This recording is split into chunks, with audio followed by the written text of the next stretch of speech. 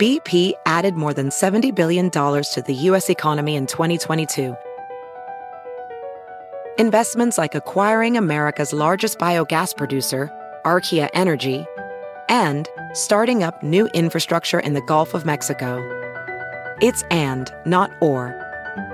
See what doing both means for energy nationwide at bp.com/investing in America. Reese's peanut butter cups are the greatest, but let me play devil's advocate here. Let's see. So, no, that's a good thing. That's definitely not a problem. Reese's, you did it. You stumped this charming devil. We're going to cause trouble. Scott Farrell is calling the shots from the sideline. We're going to make fun of people. We're going to hurt people's feelings. It's Farrell on the bench. I believe in whipped cream with everything. I wanted to tell you about one of my fondest memories of Vin Scully, who passed away at 94 overnight in Los Angeles. I spent a large chunk of my career in Lipstick City, a decade living there and working there and doing Farrell on a bench. I started my career in Bloomington, Indiana at 18 years old doing Indiana University sports and mostly basketball. I did soccer, football, I did everything, but I DJ'd overnight. I was on a real station, not a college station.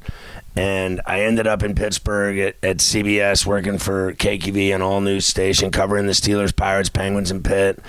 Then I go to Chicago, and I did talk radio and covered the White Sox and Blackhawks. And then I ended up out in Las Vegas, and I started doing national sports talk shows. And I got pretty big pretty fast. I ended up working back in Atlanta at CNN.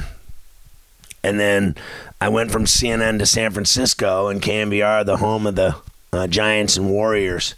But it wasn't until I got the biggest job of my life working for Mel Karmazin and CBS and Infinity in Los Angeles at Westwood One and doing my show at Westwood One in Culver City.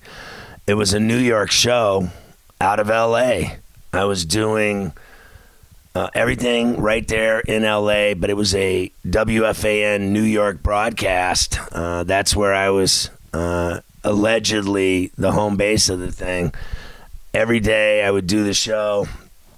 I would get to the studio, and there would be just hundreds of faxes of the newspapers in New York, the Daily News, the Post, Newsday, the Times, and all the sports stories so that I could keep the angle New York.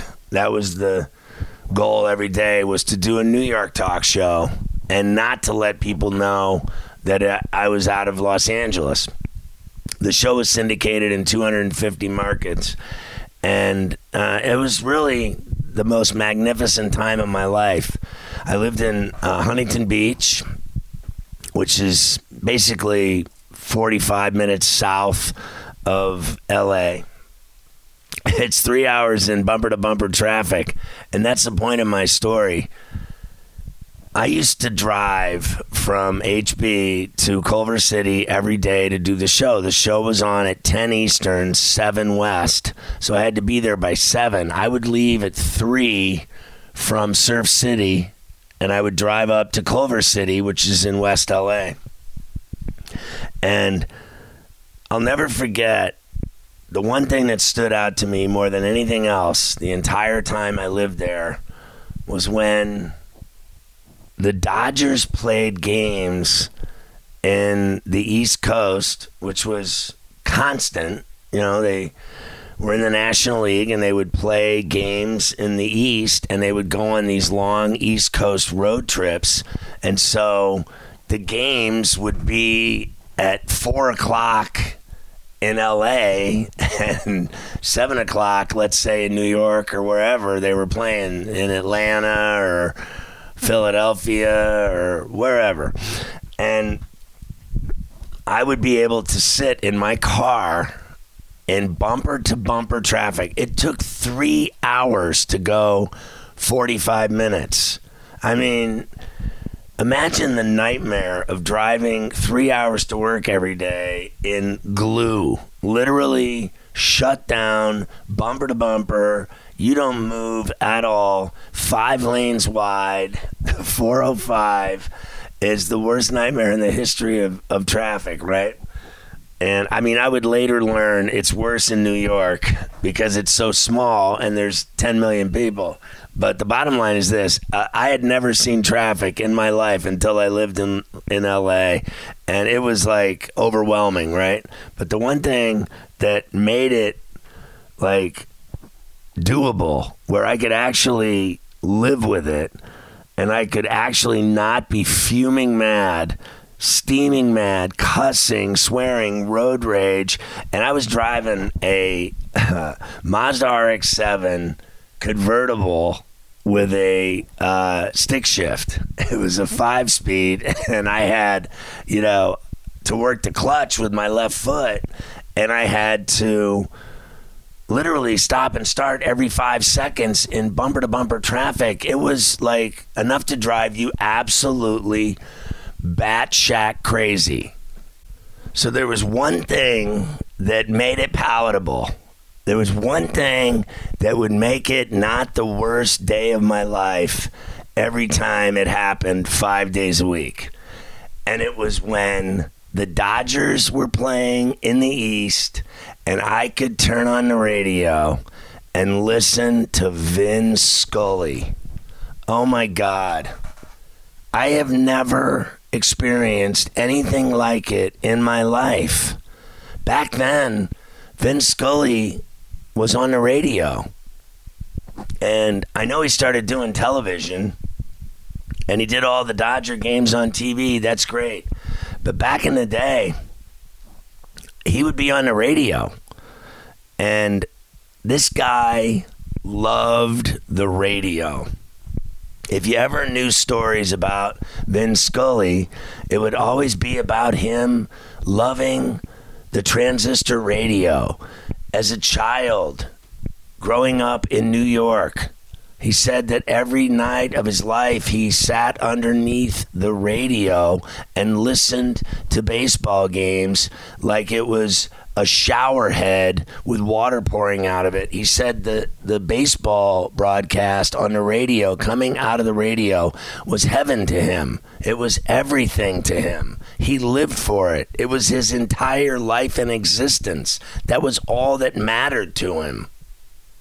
Everyone in Southern California knew about Scully, and generations of fans listened to him. They listened for hours to this guy at home, in their cars, on transistor radios. They brought radios to the games and listened to him in the ballpark. It didn't matter if it was at the LA Coliseum and you were 80 rows up and you couldn't even see the game before they moved to Dodger Stadium. I'll never forget him saying, "Hi, everybody, and a very pleasant good afternoon to you wherever you may be. Pull up a chair and spend part of the day with us." He used to say that they had this big old radio and he crawled underneath it and the speakers would be over his head and something would happen and the announcer would get excited, the crowd would roar, the sound would come out of the speaker like water out of a shower head, and it seemed to wash down on him. He was born in the Bronx, but he lived in Brooklyn. He went to Fordham. He ended up working with Red Barber, can you imagine? He took over the gig with the Dodgers in '54. A year later, he called the franchise's first World Series win. It's just too good to be true. When they won it, he said, "The Brooklyn Dodgers are the champions of the world." And then he went silent. The Dodgers moved to LA in '57, and Scully went with them. He called games with Pee Wee Reese and Duke Snider, Koufax and Don Drysdale. Koufax said once, "It sounds corny, but I enjoyed listening to Vin Scully call a game almost more than playing in the games." He called Koufax's historic perfect game in 1965 against the Cubs. His legendary call was remembered for, quote, "There's 29,000 people in the ballpark and 1 million butterflies. A lot of people in the ballpark now are starting to see the pitches with their hearts." When he got the final out, Koufax, listeners on the radio heard only the fans cheering for 30 seconds when Scully said, quote, "On the scoreboard in right field, it is 9:46 p.m. in the City of Angels, Los Angeles, California." In 74, he called Hank Aaron's record-setting 715th home run in Atlanta. In Game 1 of the 1988 World Series against the A's, he was behind the mic as Kirk Gibson slammed a ninth-inning home run that got the Dodgers rolling to the championship. He said, quote, "She is gone. In a year that has been so improbable, the impossible has happened." I got to tell you, I get broke up just thinking about it, just remembering it, just remembering him. Listening to him call a baseball game was the best thing I think I've ever heard in my life of any broadcaster ever doing any sport, anywhere. It didn't matter who it was. There's been millions of broadcasters, but there was only one, Vin Scully. What's crazy is I knew him. The guy knew me. I crossed paths with him many times in Los Angeles at events, etc. I was so lucky to meet Vin Scully. It's not even funny. Even at the ballpark, he knew who I was, and it just meant the world to me. I'll never forget this gem. Andre Dawson has a bruised knee and is listed as day-to-day. Aren't we all? I was so lucky to be able to know him, meet him, listen to him, and then I got to hear Chick Hearn, Dick Enberg, Bob Miller. Some of the greats of all time were out there in L.A., but there was nothing better than listening to Vin Scully call a baseball game, and listening in the car was magical.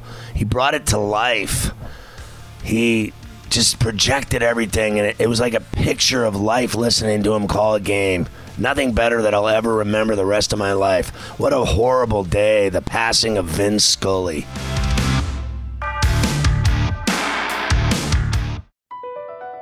Across America, BP supports more than 275,000 jobs to keep energy flowing. Jobs like building grid-scale solar energy in Ohio and producing gas with fewer operational emissions in Texas. It's and, not or. See what doing both means for energy nationwide at bp.com/investing in America. Reese's peanut butter cups are the greatest, but let me play devil's advocate here. Let's see. So, no, that's a good thing. That's definitely not a problem. Reese's, you did it. You stumped this charming devil.